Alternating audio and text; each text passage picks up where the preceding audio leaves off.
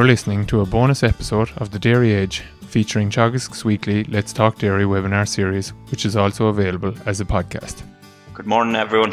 You're very welcome to this week's Let's Talk Dairy webinar. We have Pádraig O'Connor. Pádraig's part of the Dairy KT team. Pádraig is going to talk about efficient milking and practices around that, maybe to improve efficiency at farm level. And Pádraig has extensive expertise, I'll say, Pádraig, in this area. And has had a lot of conversations, workshops, so on and so forth with farmers down through the years. So Pádraig, I suppose, firstly, in terms of maybe why are we having this conversation, efficiency around milking time, the importance of it at farm level, why is that important? Yeah, I suppose, first of all, it takes up a lot of time. You know, it takes up, I suppose, if we look at labour studies over the years, it's taken up about maybe a third of the dairy farmer's working day. You know, so it's very time consuming, and I suppose anything that will help to reduce that, you know, is going to be a benefit. It's going to be a plus. So I suppose, look, at the key point really is that we're producing a food, and it has to be produced at the highest quality. We are expecting consumers to consume the food. You know what I mean? So the quality of the product is key. The second one is that, look, it needs to be a pleasant experience for both the milker and for the cows. And if it is, it's going to be enjoyable. And I suppose the last part is that, you know, we need to be as efficient as we can in the parlour without actually cutting corners. And sometimes people maybe get confused between, you know, being efficient and being as fast as you can. We're talking about being efficient without actually cutting corners and incorporating, you know, good quality milk. Actually, producing good quality milk is the key component here, really, James.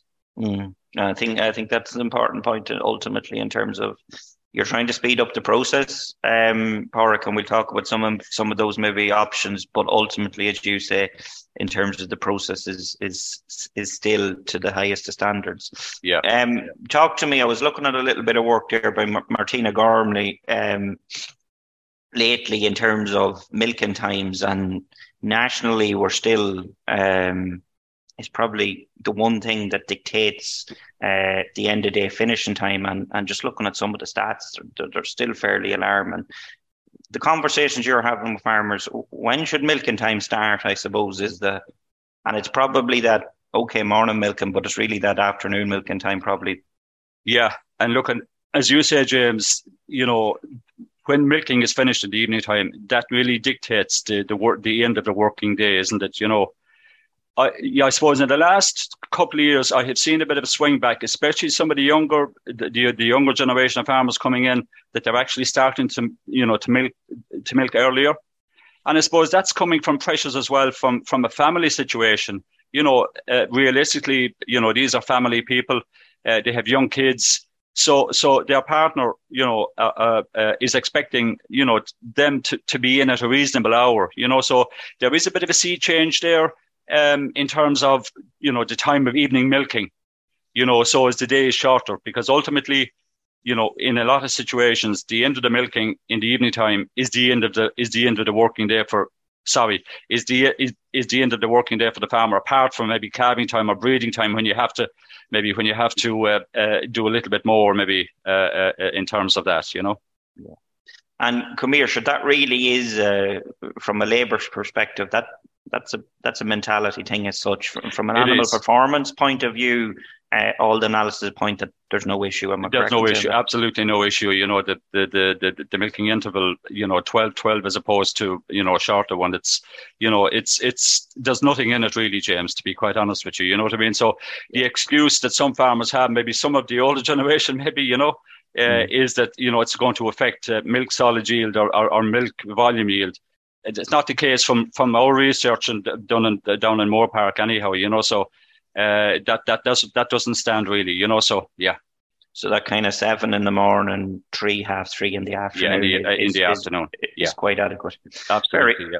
Very good. So take me through, I suppose. The cows are in the paddock as such. We're going to step through maybe the milking process. Talk to me about the cows maybe coming from the paddock to the collecting yard. What have you seen? What makes for efficiency around that area? Yeah. So I would say the milking process, James, starts from the time the cows are collected from the paddock or the shed, but mainly the paddock. In through the roadways and into the parlour and out again. So I suppose all those building blocks need to be looked at. So I would say at the farm roadway first, and we're not going to spend long on this, but it's just. So farmers might say to me, maybe in the month of October, for example, it's nearly taking longer for them to get the cows from the paddock into the milking parlour as opposed to the milking itself. So that would indicate to me that, the roadways are poor, So I suppose that's why we're just going to focus on it for a couple of minutes. The roadway, the width of the roadway, first of all, it needs to be, I would say, minimum 5 metres for 100 cows. And, for every 100 cows after that, it's 1 metre greater in width. You know what I mean? So the width of the roadway is important. And it's also important that the full width of the roadway is actually utilised. Do you know what I mean?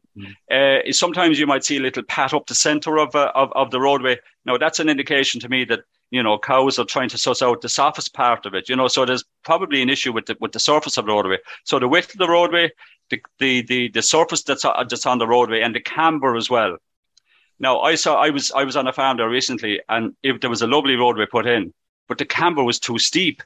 And like if you envisage yourself walking along the side of a hill, you'll actually try to go to the top or to the bottom where it's level, because it's uncomfortable. And it's also uncomfortable for the cow as well, James. If she's walking on an uneven surface, actually she won't like it. Do you know what I mean? Yeah. So the camber is really important. So there are 3 aspects of it. And I suppose the last part in the roadway is that, and again, I saw this, a new roadway put up recently, and the fence was right up to the road.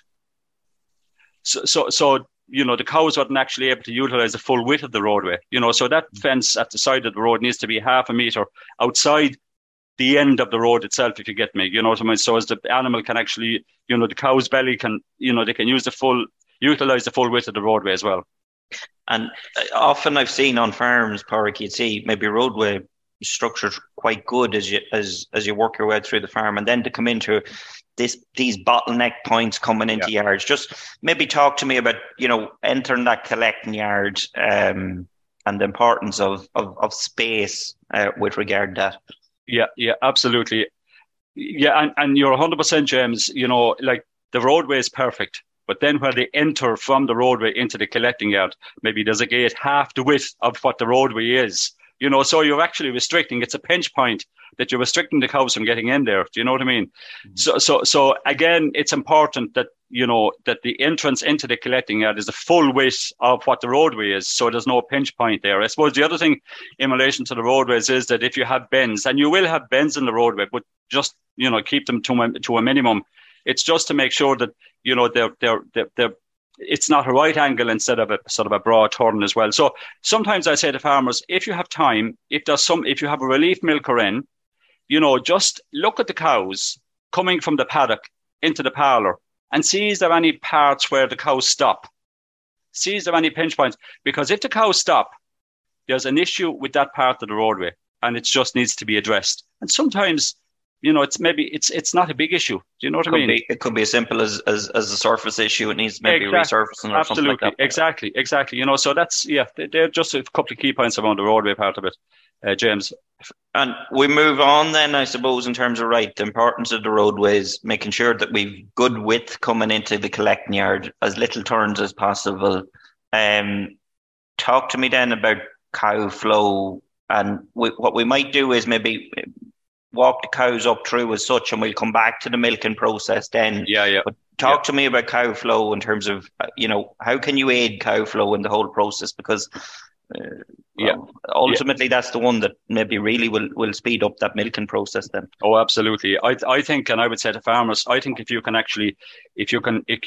improve cow flow, or if you can get cow flow correct, that will make the milking much, much easier. Do you know what I mean? We're expecting, a 500 or 600 kg animal to get from the paddock through the roadway into the paddock, through the parlour and back out again. So really, we want to make that as easy as possible. So there's no obstructions. There's nothing, that's going to inhibit that animal from actually going through that process. So, like what we mean by cow flow is the cows flowing from the paddock through the roadway, into the collecting yard, and through the parlour itself. And again, maybe one of the key areas there is, collecting yards. Maybe the parlour was extended, but the collecting yard is still the same. Do you know what I mean? And there isn't enough room there. And if you have cows crushed or squeezed into a collecting yard, it's going to have an impact on maybe, they'll be more stressed. Maybe the cell count is going to be elevated as a result. Do you know what I mean? So I suppose trying to look at it from a cow's point of view, one of our colleagues, Patrick Going, would always say, what do cows need? The cows need plenty of space and straight lines as much as possible. And if you think of that in relation to when you're setting up the whole system, you won't go too far wrong, actually, James. Do you know what I mean? It's probably something. What's the requirement in terms of collecting yard space? And our farmer viewers is probably something that isn't taught about a lot, but it'd be worth stepping out this evening and seeing what actual space, what is the adequate numbers for your collecting yard space. Yeah, it's a good point, James. It's 1.5 meters squared per cow, in the collecting yard. And look, if you have a bigger type of animal, that needs to be a little bit more. And I suppose with the crossbred, maybe a little bit less. But you're not talking average, maybe 1.5 square meters per cow. The other point I didn't actually mention is in relation to maybe cow flow, James, is that if animals are coming along the roadway, or if animals are actually in the collecting yard, and if their heads are up, it means they're being rushed, or it means that they're being squeezed too tightly. So that's maybe a good little tip for farmers. If maybe you have a relief milker, and I'm not blaming relief milkers now, but if whoever is driving the cows and their heads are up, it means they're being pushed, you know what I mean? And you will actually have more lameness as a result as well, as the cow's being stressed. Do you know what I mean? So again, collecting yard size is really, really important. Do you know what I mean? And again, look, Rome wasn't built in a day. I appreciate that, farmers might put in the units first, and then maybe follow up with the collecting yard, maybe extending the collecting yard as well, James. Very good. And then I suppose, look at as we move up through the parlour, maybe cows enter and cows exit, and talk to me about that. Have you come across any tips or tricks in that area? Yeah, I suppose back in the day, and I suppose unfortunately I remember this, but you had with older parlours, maybe you had, instead of the meal bin, a steel meal bin, you had maybe the meal was in a loft over the milking parlour, and like the milking parlours were dungeons. They were really, really dark, and if you're expecting cows to walk from a bright collecting yard into a dark parlour, they don't want to do it, James. You know what I mean? So look, I would say, and it's not that common now. I'd say most parlours are fairly okay in that respect, but have the light as much as possible the same where the collecting yard is, when they're going into the milking parlour as well. So light is a big one there, So and it's nice and open and bright and airy. That's really the big one on the entry. Do you know what I mean? And again, making sure that they're kind of funneled into the back of the parlour as well. So there's no sharp objects or whatever like that cows won't actually get. Sometimes now I'm talking about very basic stuff, but sometimes they're missed. Do you know what I mean? Yeah, absolutely. And look at, for our viewers, in terms of if you're having to get out, Pádraig, and bring in several rows of cows, ultimately there's something wrong. There's something wrong, and it's adding time to the whole the whole process. Yeah, absolutely. The exit then.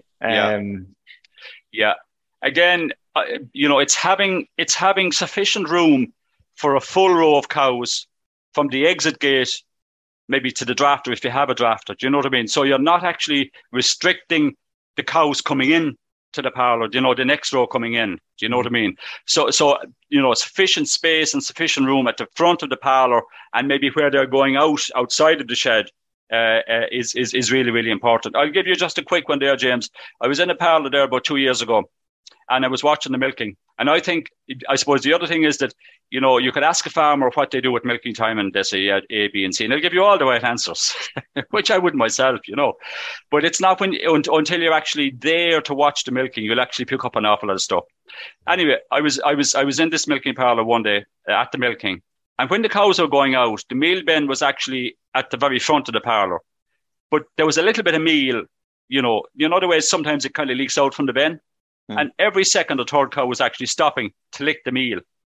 So that was having a big effect on the cows going, moving out of the parlour. And all that the farmer actually did after having a discussion was to put a little bit of that stock boarding up, and sometimes it doesn't cost a fortune, to maybe to rectify just that the whole cow flow thing as well, James. So yeah. Very good. I see one we had a wee chat before this, and ultimately another one there, opening the exit gate early. Talk to me there. You're talking about very experienced people here now that has been doing this for years, huh? Oh yeah, but yeah. Look, I suppose first of all, like I'd always be starting to milk from the front of the parlour back. Do you know what I mean? So, and it's from that perspective I'm talking about opening the exit gate early, James. So when you're back, let's say you're milking in a 16-unit parlour, and you've started from the front of the parlour, and your teeth springs, you're going back along as well. So that's important that you have that done. So when you're at the back of the parlour, you can actually open the exit gate. When you're at the back, maybe transferring the last 2 or 3 units. So as the cows that are finished milking that you're taking the clusters off of can actually filter out themselves. Do you know what I mean? So in actual fact, what you're doing is, the cows are filtering out by themselves, which they're more relaxed. You're actually, maybe you're working at the back of the parlour doing the milking. So there's 2 jobs going on at the same time. Do you know what I mean? So you're not kind of rushing the cows out, if that makes sense, James. It does, absolutely. Absolutely. So that, and in actual fact, I would say to farmers, you could save maybe if by that, little tweaking alone, you could actually save maybe 2 minutes per row. If you have 8 rows, that's 15 or 16 minutes by making just a small little change there. Do you know what I mean? So the changes that I'm talking about, sometimes they're not drastic changes, James. Do you know what I mean? They're twice a day. I'm not saying everyone on the call is milking twice a day every day, but ultimately, a lot of people are probably going to be doing maybe 8 or 10 milkings a week at a minimum. They do add up in terms of the whole absolutely time spent around the process. Yeah, right, absolutely. we've got the cows from the paddock to the collecting yard, up through the parlour and out. The bit we've missed out on as such, and I wanted to leave it to last, is the actual milking time. Talk to me maybe about prep and preparation. I suppose from a farmer and a cow perspective. I suppose there's 2 aspects here. One is, the farmer, the milker, preparing themselves, and I suppose the other one is preparing the cows. So I suppose we'll start off with the milker first. I would always say, James, that the milker is a conduit between the milking machine and the cow. And they can either be very good or very bad in terms of maybe transferring bacteria or infection from one cow to the other. You know what I mean? So it's a given for me that, that you have a clean parlour apron or parlour suit, whatever you wear. Do you know what I mean? It doesn't matter. That's clean and kept clean during the milking. And I suppose the other thing is that you're wearing these nitrile disposable gloves, and research has shown now that, that if you wear these nitrile disposable, and I suppose gloves that fit you as well. Sometimes, farmers say to me, oh, look, I started off and I couldn't get used to them. Now, in fairness, most farmers are wearing gloves at the moment. So I think we won that battle, really. Do you know what I mean? Yeah. But I suppose the reason is that if dirt gets on the glove, you can wash it off very quickly, and it'll be washed off completely. Whereas your hand, there's crevices in your hand, and it's hard to, you know what I mean. So that's the glove one. So you're making sure that you keep yourself clean, and you have a clean parlour apron or a parlour suit and nitrile disposable gloves, and they're not self-disinfecting. You have to keep them clean. If you have a cow with mastitis, you wash and you spray your hand before you move on to the next cow. Just that's common sense, James. Little point having gloves and maybe not disinfecting them as you work. Yeah, absolutely. And then the cow side of things. The cow side of it. Look at basically clusters have to go on to clean dry teats. I mean that's a given. Now look at legally we're supposed to be drawing cows before we put on the cluster. I'm living in the real world. It's not happening in a lot of places. But I suppose as a compromise, what people are doing there is, in the springtime when the bacterial challenge is greater, they're actually, doing a lot of the stuff. They're stripping the cows, they're prepping the cows a bit more because of the fact, you know what I mean? And then when they get out onto this time of the year, well, if the weather was a little bit better, so it's just to be, look at, I suppose the other thing is that I would say to farmers, they say, I don't have time to strip cows. And I would say, during the summertime, maybe when you're in peak milk production, would you ever be waiting for the clusters to come off? Oh, yeah. But like I would say, well, you have time in smaller parlours. You would have time to strip the cows. You know what I mean? Yes. That's the ideal, if you can. But look, I'm a realist as well. In some of the bigger parlours, it is more difficult. Do you know what I mean? But yeah, talk to me about applying water. Yeah, look at this is an issue, and it's probably something that. Yeah. These things, if people have been doing it, they're inclined to stay doing it. But just talk to me about that. Absolutely, I would say, James. Bottom line of that is keep water to a minimum. You don't need to wash the cow unless it's wet dirt, to be quite honest with you. You know what I mean? So keep water to. And I'm also talking about, like, if a cow dungs in the parlour, some people are devils, for getting the high volume hose and hosing it down, and the stuff goes all over the place. Do you know what I mean? Mm-hmm. And it's full of bacteria. All those little droplets, that you create as a result are full of bacteria. So keep the hose to a minimum. I would say as well, some farmers, and I've seen, they have these small scrapers with a short handle on them, that straight squeegees, they'll push that in when the row of cows go out instead of actually using water. Do you know what I mean? Little things like that, can be a big advantage, So we've cows prepped then, applying clusters, and I know you do a lot of work in terms of swapping hands and so on and so forth. Yeah. I don't think we can give viewers a live demo today. No, we'll spare them today. And I suppose some people are saying, "Oh, Jesus, here he goes again." But look at, I suppose, the milking routine is more than changing hands, as we're discussing, James. You know what I mean? But look at, for younger people starting off, if you can use both hands for holding the cluster. Look at the average cluster at the moment is about 3 kgs, right? And if you're milking 100 cows, you're lifting 300 kgs per milking. Do you know what I mean? So if you're milking twice a day, that's 600 kgs. That's over half a ton. Some farmer said to me recently, if that was a machine, I'm not going to use the expletive he used. Do you know what I mean? But you know where I'm coming from there. And I suppose what I'm trying to do is I'm trying to make it a little bit more comfortable and a little more easier on people that are milking big numbers of cows quite frequently. Do you know what I mean? And that's when you're holding the cluster, that you're using both hands to hold the cluster. Like, we're not going to go, it's hard to go into detail in this kind of ultimately, but we do see people that have been years milking cows ultimately where they've shoulder issues and so on and so forth, Pádraig, and you're trying your best to reduce those instances. Absolutely. And I do accept as well, James, that for some people that are milking cows for years, that it is more difficult. And I accept that completely as well. It took me a good while. I was always, using one hand when I was milking back in the day. Do you know what I mean? And it took me a good while. It took me, a month or 5 weeks to try, to be comfortable with that. You know what I mean? Absolutely. We have a question in there from Sean. Which is better, to pre-dip a cow before stripping or to spray your hands before stripping each cow? I suppose it depends on the type of bacteria that you're talking about. You know what I mean? So I suppose pre-spraying is something that maybe if you have an environmental type of mastitis, that I suppose that's pre-spraying will actually help there. Look at, both will actually help. Both will help, but it depends on the levels of SCC that you have, and it depends on maybe the type of bacteria that you have as well. So I would be saying to Sean, look at if you can maybe get some culture and sensitivity tests done to see, well, what type of bacteria is causing the problem. If you have a problem on the farm, do you know what I mean? And maybe work back from there. Then, like, if you take it, pre-spraying cows, like, can be beneficial, but it's another chore that you have. That's another chore that you have and to do as well when you're milking. Do you know what I mean? So, that maybe leads into the next question in terms of high cell count cows. Unfortunately, there's usually some of them in every herd. Talk to me. What should listeners be doing with them? Yeah. Well, I suppose ultimately, if they're chronic and if they've been high for a while, there's only one place for them, and it's up in a hook. Do you know what I mean? Away.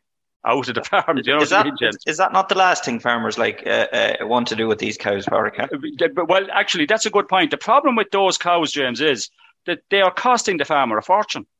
They are costing the farmer a fortune in that, the amount of revenue lost as a result of loss of production, or maybe infecting other cows.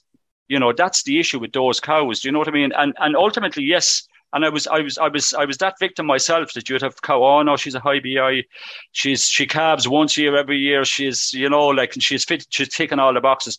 But I would say, look, if you have high cell count cows, you need to deal with them in terms of, you know, not letting those cows infect other cows.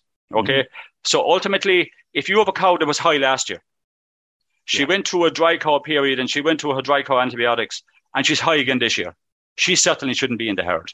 Yeah. Okay. That's the first point. The second point, James, is that if you have 4 or 5 cows that are millionaires and they're coming through the herd, well, I suppose the first thing is, if you can actually milk those cows last, that's the ideal. Yeah. I'm also conscious of the fact that it's not maybe practical for some farmers to do that. And if that's the case and they're coming through the herd, those clusters needs to be dipped with water and peracetic acid before you put it onto the next cow. The third point that I'll make on that, James, is that what some farmers are doing, some of the farmers that have good systems in terms of maybe a good drafting, the cows are coming in, they don't milk the cows when they come in, you know, first. They'll actually put them through the drafter, put them around again, and let them come back again. Now, you're talking about, okay, that those cows are coming in twice. But look at, you know, it's a big saving in terms of breaking that cross-infection from the infected cow to the uninfected cow, James. Mm-hmm. Absolutely. During that whole milking process. Another one, too, about those high cell count cows, Pádraig, is ultimately the chronic ones, now is the time ultimately to be taking those out of the herd. Yeah. Often we hear farmers, oh yeah, well sure, she has to go, she's high cell count. Yeah. And next October type of thing, or November. Which she has an awful lot of damage done, James, you know. A pile of harm done. Yeah. Absolutely. In terms of post-teat disinfection, I think we're bound to be at a stage where that's commonplace and it's best practice. But just talk to me about that in terms of technique, in terms of volumes, that sort of stuff. Yeah, very good point, James. And if you look at one of the key areas that Animal Health Ireland have, for example, is, you know, proper post-teat infection, post-teat disinfection. And I suppose 2 areas here. One is, you know, putting on the proper amount. So we're talking about, you know, putting on 15 mils per cow per milking, and covering the whole battle of the teat, you know. And it's a practice I do with farmers now. I'll get the farmer I use these dummy udders, and I would actually get the farmer to spray as they'd normally spray a cow. And you do what is called the towel test, and you'd put just a piece of that paper towel for drying teats, put it around the teat after the farmer has actually sprayed the cow. And, you know, you'll take it off to see and you see a lot of blanks in it, you know. So in other words, that, you know, the coverage isn't great. So I would say, you know, first of all, you know, ascertain, are you putting on the amount by looking, you know, by doing a calculation of, you know, okay, a drum of T-tip is lasting me, whatever. I have so many cows, and, you know, you do that calculation fairly easily. I suppose the other thing is that, you know, spraying those cows when they're in situ, as opposed to spraying them when they're walking out of the parlour. Do you know what I mean? If cows are walking out of the parlour and you're spraying them, for me, you know, that you're not doing the job properly. And I suppose just to remember why it's so important from a mastitis point of view and from a cell count point of view, you know, to post teat disinfect properly. Do you know what I mean? So it's you know, you're doing it anyway. It's just, you know, maybe, you know, do it a little more. And I'm not saying all farmers now, there's some farmers out there doing fantastic jobs with it. In some cases now I've seen, you know, it's a kind of a bit of a lick of post-teat disinfection. Is there something around a figure of 8 or something in terms of technique, just to make sure that you get good coverage, Pádraig, or ultimately that you're getting good coverage in terms of using your teat sprays? Yeah, I would say, you know, you need to go on the figure of 8 is right, James. You know what I mean? So you're actually, you know, you're making a better effort to try to, instead of just putting it in and bringing it back out again, you know. So yes, the figure of 8 is you know, it's one of the ways we would have actually teaching students or whatever in terms of trying to get that T-tip on, you know what I mean? Absolutely. I suppose the other one, just in relation to T-tip, and I think it's a given now, I think, go for the one that's ready made. You know, if you go for a T-tip, you know, that you have to make up, there's too many variables in it. Maybe you might have hard water, you know, maybe there might be some issue with the water, you know, just get a T-tip that's ready to go. You know, it's much easier, I think, James. Very good. We're running out of time, but ultimately maybe one last point in terms of any tips around washing up or. Yeah, and that's a good point, James. Some farmers will say to me, "God, I put in a new milking parlour, and it's taking me an age to wash up." You know what I mean? And I actually do agree with them. You know, so maybe and actually these are from farmers that I picked up over the years as well. You know, using maybe these defoliation gloves for washing the clusters at the end of milking. You know, they're kind of the women use them for taking the makeup off. You know, so they're kind of rougher, so as you know, you'll actually get the dirt off much easier. The other thing I've seen farmers use actually, James, is just a power hose with the lance turn off it. You know, so you just have the handle. You know, and that seems to be quite good as well. And it's just, I suppose, trying to make the washing up of the parlour just a little bit easier. And the last point there is, James, instead of, you know, having a kind of a gully where the cow's front feet are, so as the water, you know, the water goes into that, so as you're not washing the whole cow stand area all down, you know, so little bits and pieces like that make it easier and make it quicker, you know, to wash the parlour as well.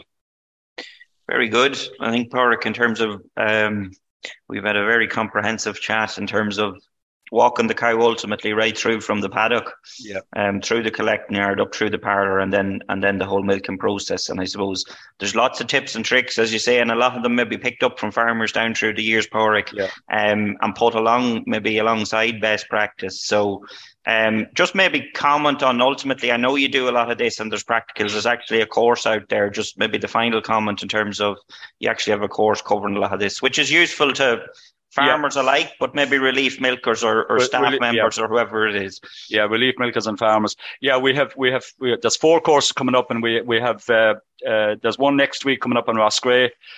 There's one in Limerick in the week after, and then there's one in Ballyhaise in June and one in Moorepark in June as well. So look at those details can be gotten in either the Teagasc website or the FRS website as well, James. You know, so it's a level 6 course, and it's going through, you know, in more detail what we have went through there this morning. You know, so and we try to have it as practical as we can. So there's real time milking in it as well. You know what I mean? So it's just covering all those aspects there. And look at a lot of what I have said this morning, farmers probably know, but it's just refreshing the mind as well to see, is there any parts that maybe I can make it a little bit easier? Or the other part is, like, if there's somebody coming into milk as well, that you have that's some sort of a structure, but there's some sort of a routine there as well. Do you know what I mean? In terms of idea of SOPs, Pádraig, is it? SOPs. Thanks for reminding me, actually, James. But SOPs, they're a big part of, if you have somebody coming into milk, you know, it makes it much easier for the owner, because there's a step-by-step there for the person. And, you know, and like farmers expect somebody coming into milk that, they should pick it up like that. But it's not like that. Do you know what I mean? So just, I suppose, make it a little bit easier for the person coming in, you know, like, you know, just, and all it needs to be a simple step-by-step guide as to, you know, do this, do that, put in the milk filter sock, make sure the pipe is at the bowl tank, all these kind of things. And actually, you know, talking to relief milkers, they love that. Do you know what I mean? So they can cross-check it, especially if they haven't been in there before. Do you know what I mean? So, yeah.